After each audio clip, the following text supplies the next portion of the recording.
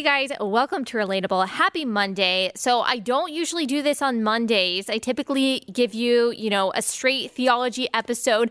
But today we are going to talk to two of my good friends, the hosts of the Just Thinking podcast, Darrell Harrison and Virgil Walker. And they have just been such wonderful biblical voices, really in so many topics and relating to the Christian life, but particularly on the things that are going on right now with the discussion surrounding race and racism. And so today they are going to bring us back to what the Word of God says and how the gospel informs how we should view everything that's going on. Before we get into the conversation, I want to tell you guys about a new sponsor, and I'm really excited about this one because I have used them before, and that is LegalZoom. So there are a lot of challenges that we're facing right now. Maybe you need legal advice and legal help. LegalZoom is a really easy and affordable way to get what you need. So maybe you've been wondering about the best way to protect your family, or you're thinking about starting a business, but you don't know the best way to do it, and you're just overwhelmed by the legal questions. But you don't need to be overwhelmed. You just go to LegalZoom, that has been dedicated to helping you and other people with the right solutions for almost 20 years. If you are looking to protect your family with a will or a living trust, or you are thinking about the right way to start a business with a DBA, an LLC, nonprofit, all that good stuff, LegalZoom has got you covered. It's super easy and very convenient to get started online. If you need guidance, their network of attorneys can provide advice to ensure that you make the right choices. And since LegalZoom isn't an actual law firm, you won't have to leave your home and you won't get charged by the hour. That is huge.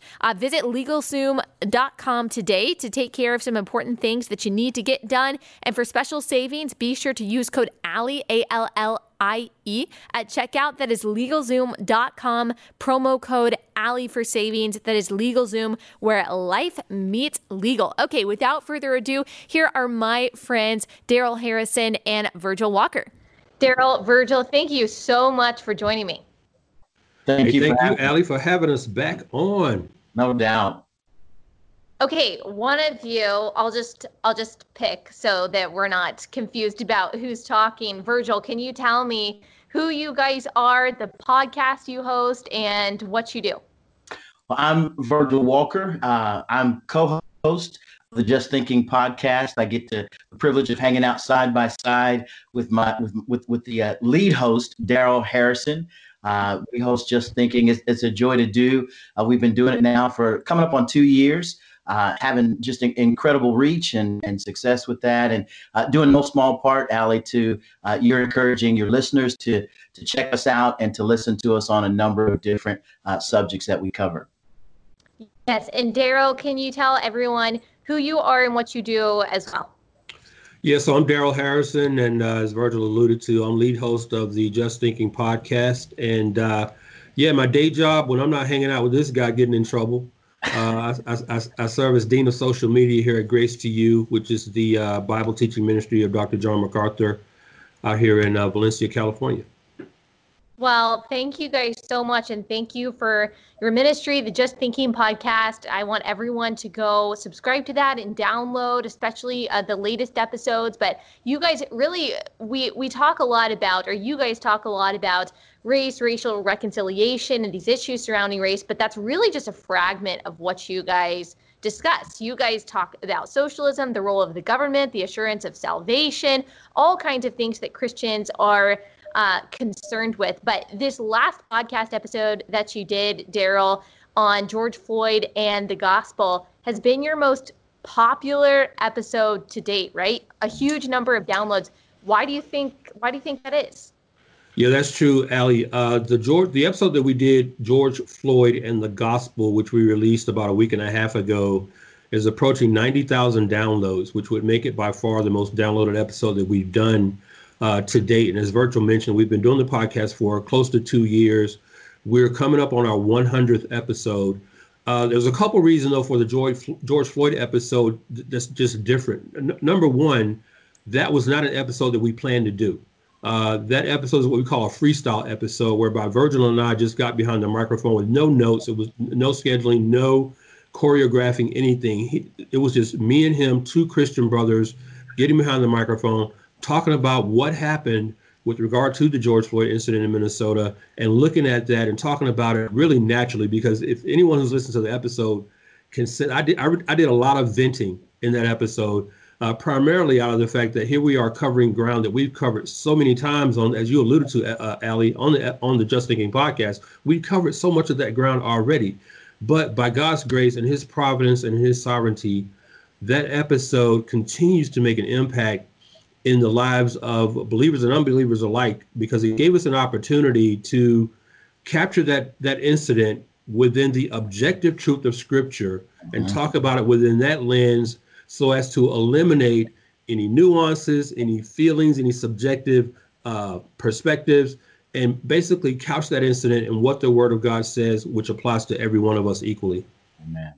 If you can, either one of you, Virgil, I'll go to you. Can you just kind of summarize? You don't have to rehash everything y'all talked about in the podcast, but from your perspective, can you summarize what is the objectively biblical view of what's going on right now? Yeah, we began the conversation by discussing the horrible tragedy that took place for George Floyd. One of the things that I appreciate about what we try to do on Just Thinking is we don't shy away from the horror of what took place. We don't run from issues, even when we deal with issues around slavery or Jim Crow. We don't cast a blind eye to what took place in those instances, and we didn't in this case either. So we began the conversation by talking about what took place and how horrified we both were about it, how our hearts were wrenched out of our chest as we watched this police officer put his knee in the neck of George Floyd. Then before, what the culture does from that standpoint is they begin to ascribe motivation. They began to describe things attitudinally with regard to what was the motivation behind what took place, rather than focusing on the reality of what was most tragic about it was not what motivated it, but the act in and of itself. The act in and of itself was horrific, and we need to pause there and think about that particular issue and be mournful about that. So we talked about that. We talked about the next step of what people do, which is they begin to attribute motivation. They begin to attribute things like that, like racism, into the conversation, which don't need to be interjected, as Darrell and I discussed, regardless of what the motivation was. It doesn't make George Floyd any more or less dead. He is still dead as a result, and that should be the tragedy. We talked about him being an image bearer of God, and that we should be mournful that any image bearer of God, regardless of level of melanin in the skin, would be impacted in that way. And we talked about our feelings about that, but mainly we anchored the truths in Scripture with regard to a biblical anthropology regarding race, a biblical thought process about sin and the role of sin in the life of believers and unbelievers alike, where it applies equally, and how we as believers should view the entirety of the situation. And Darrell, why do you think it is that people are so quick to immediately judge the heart level motivations of something that is already tragic in itself? Why are we so quick to do that, and then to extrapolate that into a larger cultural moment or movement? Yeah, I think bottom line, fundamentally, is because of the sin that's in our own hearts. I mean, we are, as congenital sinners, quick to react to things that we think we can relate to superficially. So, for instance, with respect to what happened with Mr. George Floyd, a lot of our reaction was tied to the connection that we have with the color of his skin matching ours, perhaps maybe a socioeconomic connection that we may have had with the experience and how Mr. George Floyd grew up, the experience that maybe some individuals have had with police officers themselves. So there are any number of reasons why we're so quick to react to situations like that. But I think, as Virgil alluded to earlier, you know, when you talk about trying to attribute motive to something like this, in this case, right, the clarion call was that it was racism, right? So when you attach a suffix like ism to a root word race, to a noun, when you attach a suffix to a noun, it's now a verb. It's no longer a noun anymore. But in the case of racism, when you're talking about an ism like this, you're talking about motive, right? You're talking about motive. You're talking about impetus. And that takes you automatically from a sociological sphere to a theological sphere. Because when you go from a noun to a verb and you're trying to impart a motive, in this case, on behalf of the police officer, that makes it a theological question, which automatically goes to the heart, because all of our motives, for better or worse, for good or ill, originate in the heart. And I think that is what a lot of folks are missing, and perhaps is why the episode that we did on George Floyd, the gospel, is being so impactful, because we try to take people back, not just to the act, but to the attitude that led up to it. You see, and that's where we have to start to remedy situations like this. What do you think, Darrell, about the reaction that ensued? Obviously, not the genuine reaction of sadness over an image bearer's life being taken, but the rioting and the looting and the now calls to abolish the police system, the justice system, imprisonment altogether. It's really turned into a revolution. What do you think, I guess, just in general about that reaction? Yeah, that reaction is just part and partial of our just missing what is the fundamental issue here. The fundamental issue. I sent a tweet out just earlier this morning where I made the case that injustice is an attitude before it is an act. It is an attitude before it is an act. And what folks are missing here is that they're concentrating on what happened and missing the big picture of why it happened. Listen, each of us carries within us the same seed of sin that led to the perceived injustice anyway. And I say perceived because that situation is still being adjudicated. The perceived injustice, we each carry the seed within us that gives rise to situations like that. And folks are quick, we're quick to extrapolate ourselves from the situation, in so much that we don't connect ourselves with the police officer, right? We're quick to connect ourselves with the victim. When you look at this situation theologically, we have to go back to Genesis 3, the sin of our first parents in the garden, and the fact that that sin nature now resides within each one of us. And when we understand what happened with Mr. George Floyd in the context of Genesis 3, we would connect ourselves more. We're actually more relatable to the police officer than the victim. And see, what people are missing here is that the solutions that they're driving at in trying to deconstruct certain institutions and structures and rebuild them into new institutions and structures is that they don't realize that the same sinful attitudes that created those structures that they want to deconstruct are going to be reconstructed simply by new sinners. And they just don't realize that. So we have to take the George Floyd incident in Minnesota all the way back to Genesis 3 if we truly want to understand the big picture of what went on there. Virgil, a lot of pastors are using this moment to not talk about sin and to not talk about the fall, and the only thing that can soften a sinner's hard heart being the gospel, but to instead talk about exclusively racial reconciliation and even white privilege and white fragility. What do you think about evangelical pastors using this to bring up those kinds of conversations rather than gospel conversations?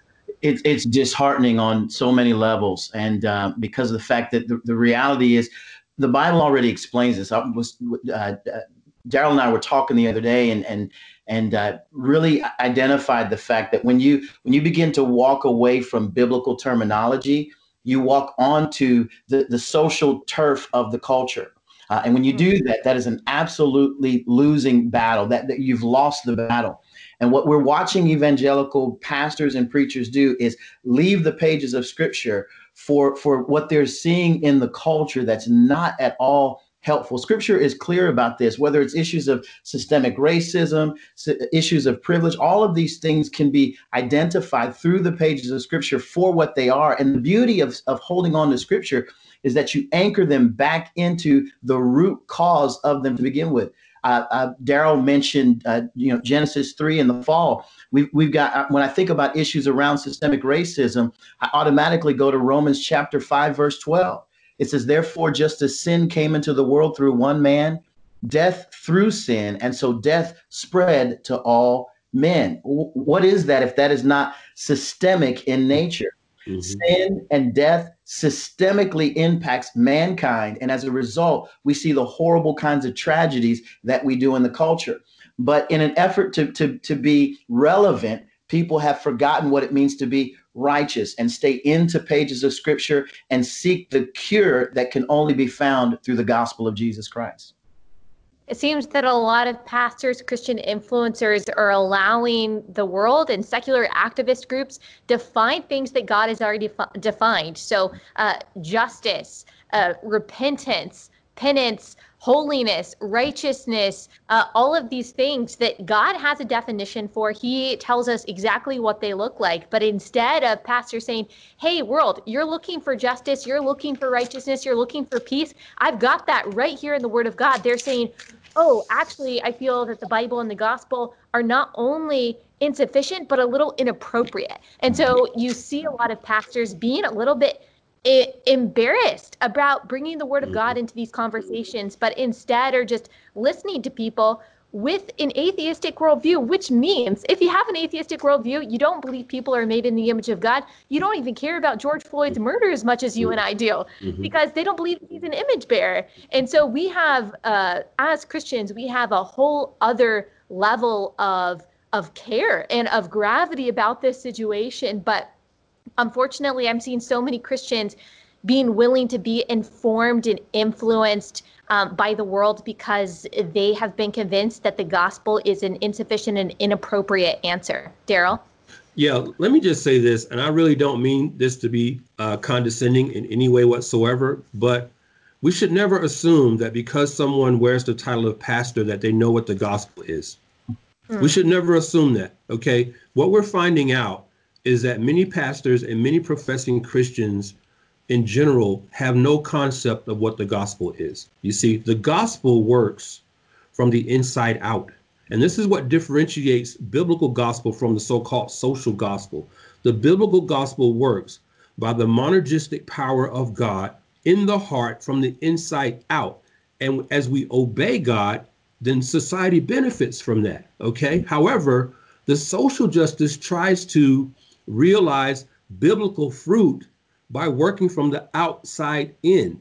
You see, and when we have pastors and church leaders partnering with the culture and emphasizing works for the sake of works, right? Scripture says that we are to do works in keeping with repentance, okay? So the gospel inverts the approach of the world and says, no, you heart change results in the fruits that you want to see. Heart change results in justice, changing laws, defunding the police. I mean, look at this. Why do laws exist fundamentally? Laws fundamentally exist to protect us from one another. So when you look at injustice, you understand that the struggle for injustice is really a struggle with ourselves. We're trying to find unbiblical ways, worldly, cultural, social ways to remedy an innate spiritual problem. And these ridiculous, absurd partnerships that many churches are making with the world and organizations like Black Lives Matter, which have no concept of the Imago Dei, as you said, Allie, which is where that should begin. As Virgil alluded to, we should care with the George Floyd situation or any other perceived situation of injustice that an image bearer of God was treated unjustly, not that a Black image bearer of God was treated unjustly. So that's where it starts. So again, the gospel has the answer, but many believers are ignorant. And by that, I mean they're unaware. They truly have no solid concept, orthodox concept of what the gospel is and how God works his gospel in the world. Virgil, what do you think about using this moment or any moment to talk about what has been deemed racial reconciliation? Is racial reconciliation a biblical concept? No, it's absolutely a misnomer. Darrell and I have talked about this often on our show, and I got a chance to share this idea with someone and basically said this: races don't reconcile, hearts do. Right. If Allie, if you were going to send someone and again, the idea of race says is not biblical. Right. Scripture is absolutely clear about that. Acts 17:26, we know from one man comes every ethnos, every nation of mankind. So we're all a part of the human race. So first of all, the idea of race says is a misnomer. So you can begin from there. The other piece of the thought process when you're thinking about race is reconciling, who is the white race representative and what Black race representative are they going to send someone to? And what are going to be the terms of this reconciliation that's taking place? It's a misnomer to confuse people and really establish a permanent victim class and a permanent oppressor class. By which we guilt people into doing things that they wouldn't otherwise do, apart from what Darrell was talking about, which is true heart change. Scripture challenges us to reconcile with God. And as a result of that reconciliation with God in repentance and faith in Christ, we are then therefore reconciled with our neighbor, with our brother. And then the sin that takes place between one another is that which gets reconciled based upon a Matthew 18 picture. I'm going to my brother who's done me wrong or who's sinned against me, and we're addressing that particular issue. That's exactly how that's supposed to work. And Allie, if I could just add something to what Virgil just said, listen, what we're talking about here in terms of reconciliation is no different than what would have to take place if you and your husband, for example, had a disagreement. If someone were to say, well, you guys are husband and wife, you should get along because you're husband and wife, as if to say being husband and wife should just sort of intrinsically take care of any issues that you guys might experience within your marriage. But no, those disagreements and issues have to be resolved one heart toward another. You see, and I think about John Owen in his book, Indwelling Sin in Believers. He said enmity against God is diffused through the whole soul. This through the whole soul. You see, this is why I say injustice is an attitude before it is an action. Scripture teaches, right, that if we have hate toward someone, that we're essentially just a murderer. We're a murderer. Mm-hmm. And so only the gospel deals with the attitudes and the motive and the impetus that results in the acts of injustice that we're seeing in the world. What do you say, Darrell, to those who say, okay, I hear you that the gospel is the ultimate answer, but look, we've got systemic racism and it's not enough to just, love your neighbor as yourself as God tells us to do. We've got to be anti-racist. We've got to check our white privilege and we've got to dismantle systemic racism. And that is what they would say is, the manifestation of seeking justice and loving mercy, as Micah 6:8 says. And a lot of pastors are encouraging people to think that way, talk that way, and act that way as well. What would be your response to the Christian who says that? Well, listen, the Christian who says that, respectfully, anyone who wants to add to what Scripture already says doesn't understand what Scripture says to begin with. You see, I think there's a misnomer out here, especially within evangelicalism, that the gospel means that the ultimate objective of the gospel is equity, is societal equity.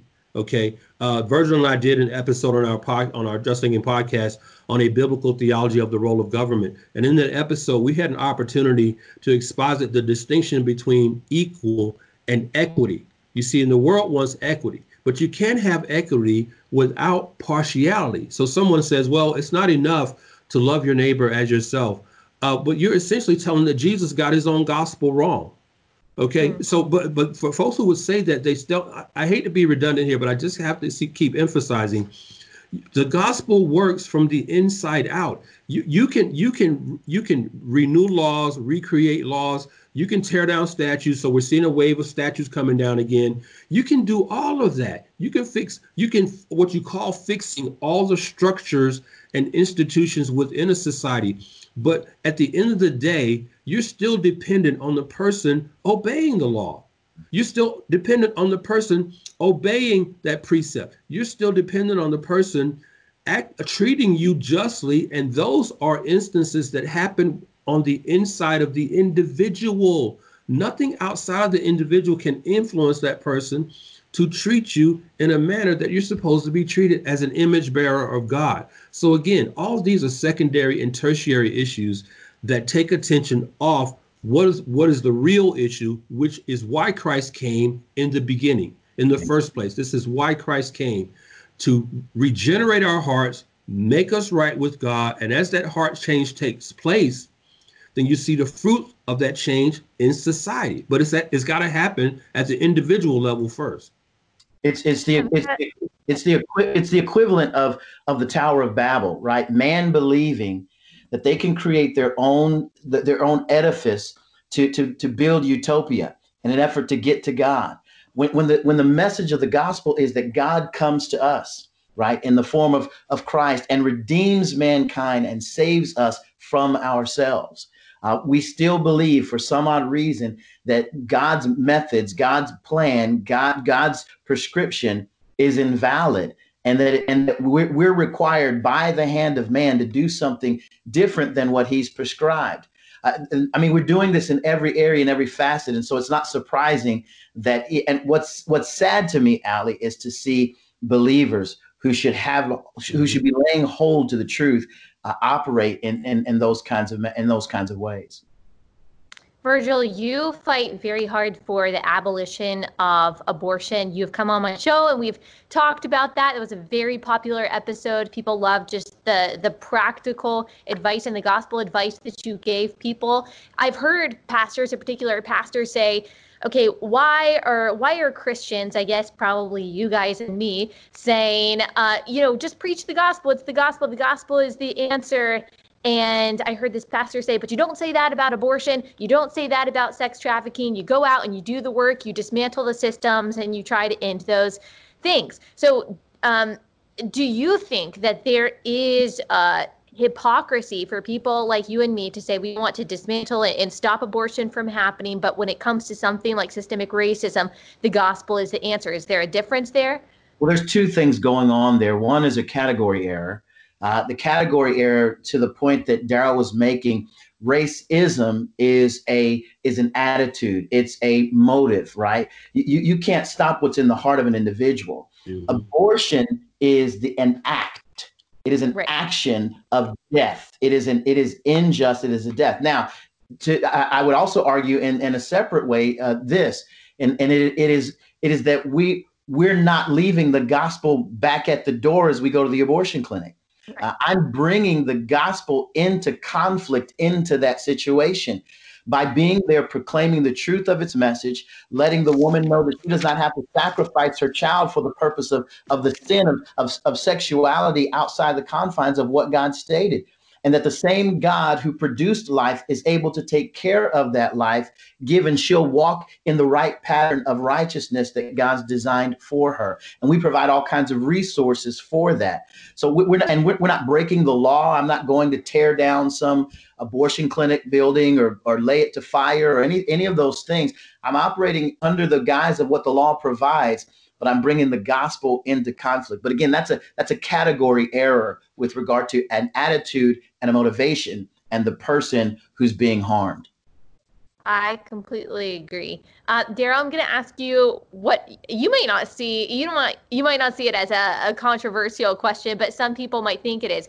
Do you believe, or in your experience or study, do you believe that systemic racism is something that exists? No. Short answer, no. Because listen, think about this. Nothing that is systemic occurs in a vacuum. Okay, so anything. Let's take for example, if you've been diagnosed with a disease that's metastasized throughout your body, that disease is now systemic throughout your body. It's now systemic.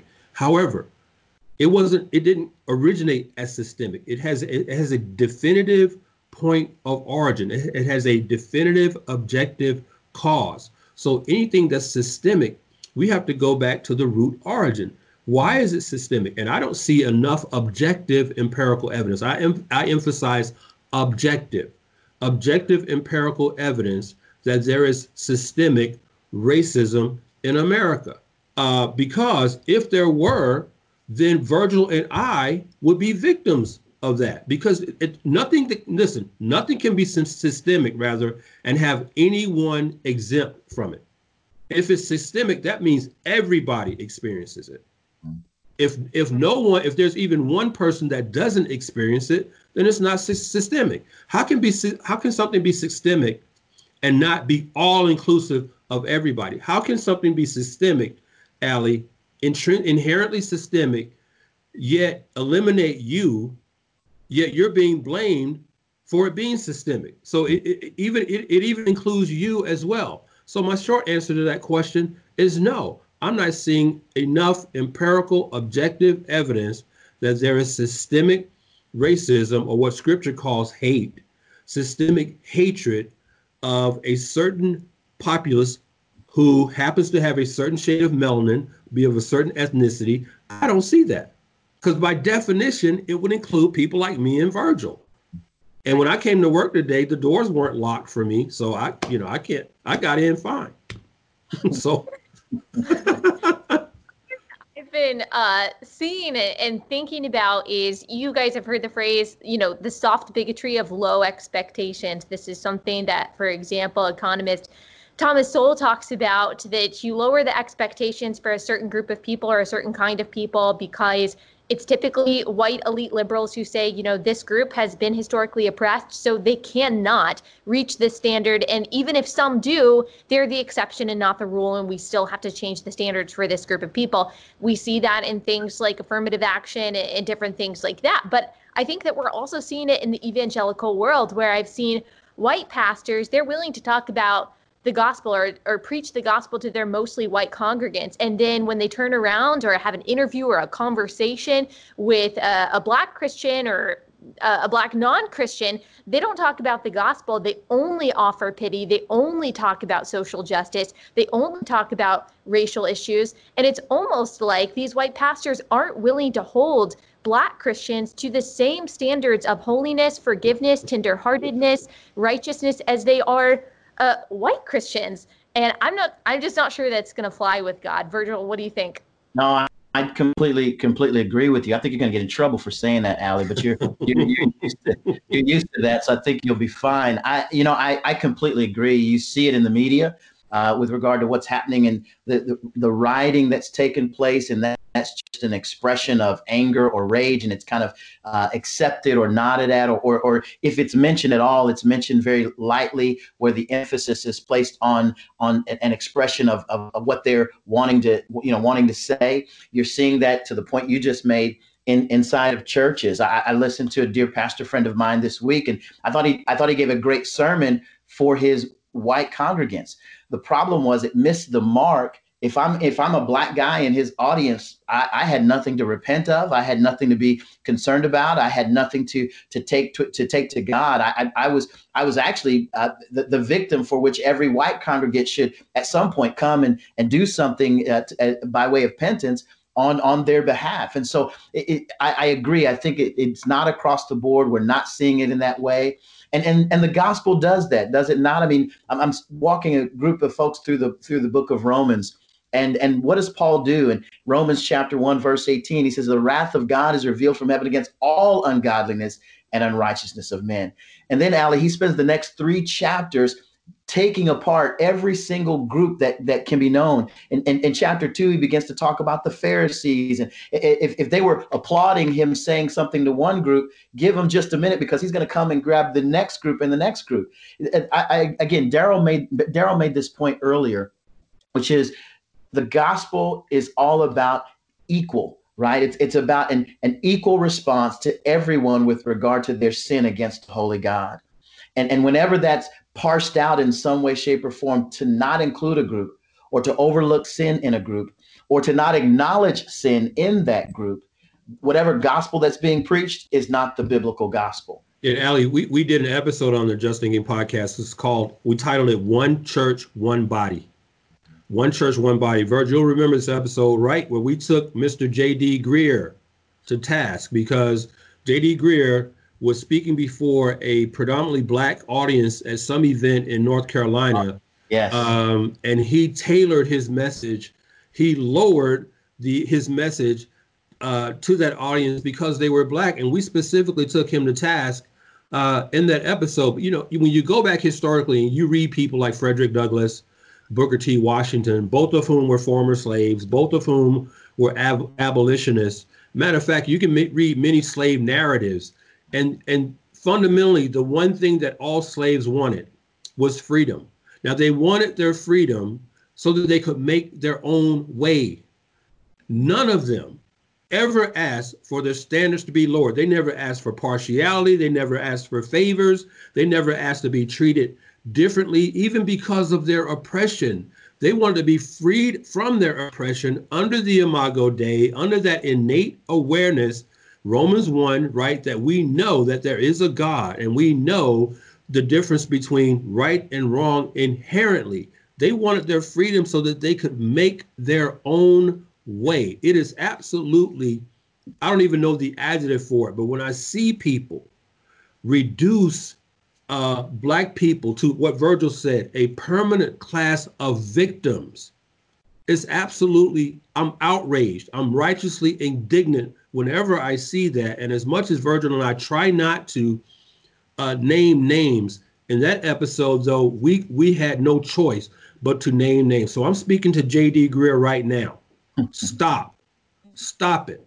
That's condescending. That it is not worth the legacy of thousands, if not millions, of Black people who gave their lives so that Virgil and I could talk objectively about such issues. And he's embarrassing himself. You're embarrassing yourself, leaders, when you do that. Stop doing it.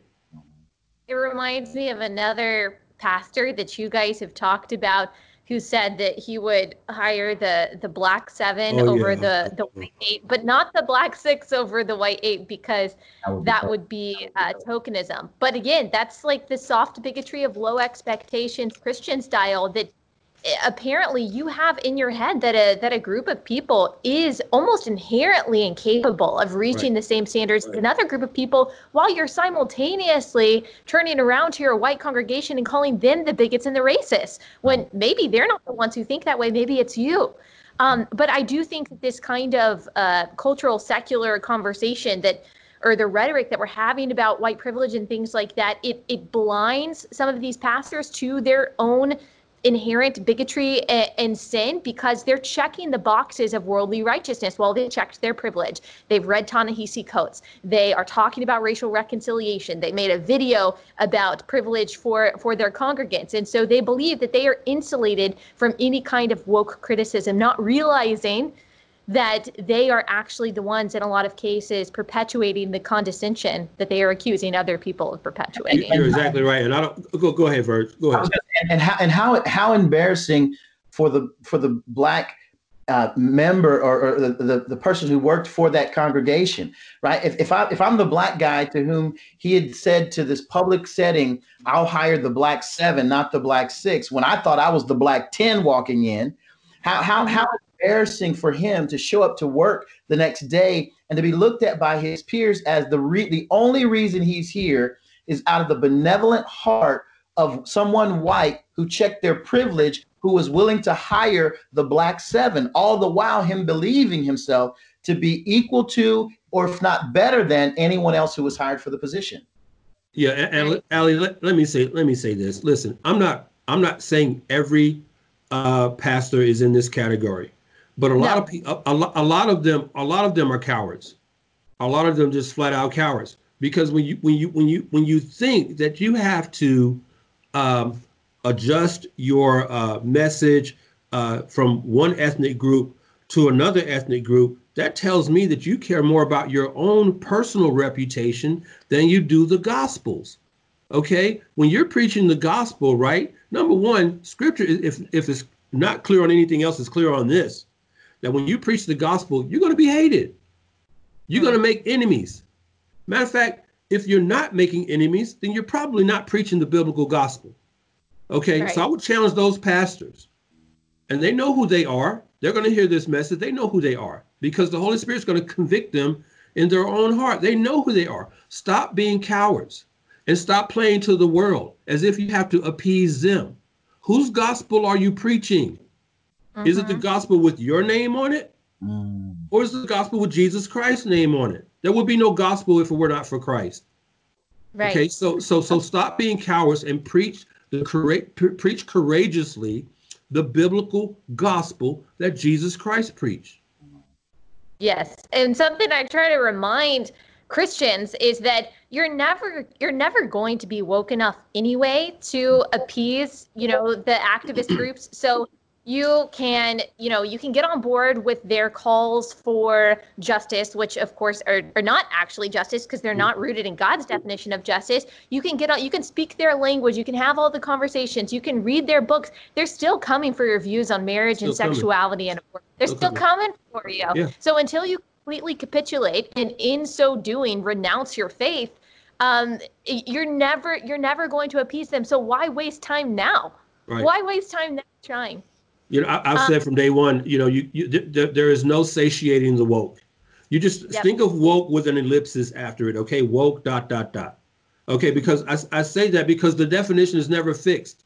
It always changes. They're always moving the goalposts. They're always raising the bar. You draw a line here. You think you're drawing a line of cement, but that line is really in the sand. They just erase it and draw a new line. It's every day, sometimes multiple times a day. So again, it's like Paul says, who am I trying to please here? Am I trying to please man? Or am I trying to please God? Well, if I'm trying to please man, then I don't please God. So you have to pick whose side are you on here. You have to, you can't have one foot in woke theology and then have the other foot in biblical theology. That's not how it works. Virgil, did you have something to say, Virgil? Go ahead, man. Oh, I'm good. You got it. Well, guys, thank you so much. I wish I could keep talking for another hour. You guys have so much to say. And so I have just gotten so much biblical insight from you, not on just this topic, which really is just a fragment of what you guys talked about, but just godly living and biblical perspectives on the chaos and the craziness. I think that you, through the power of the Holy Spirit, you guys are keeping a lot of people sane. A lot of Christians who say, okay, I thought the gospel was enough. I thought biblical living was enough. I thought I was just supposed to love the Lord my God with all my heart, mind, soul, and strength, and love my neighbor as myself. I thought Jesus's burden was light and his yoke was easy. But now I'm turning to pastors who are saying just the opposite. You guys, through the power of the Holy Spirit and and God's word, is helping keep people grounded. So just thank you so much for what you guys do. Thank you, Allie, for having me. Thank you, Allie. Thank you so much.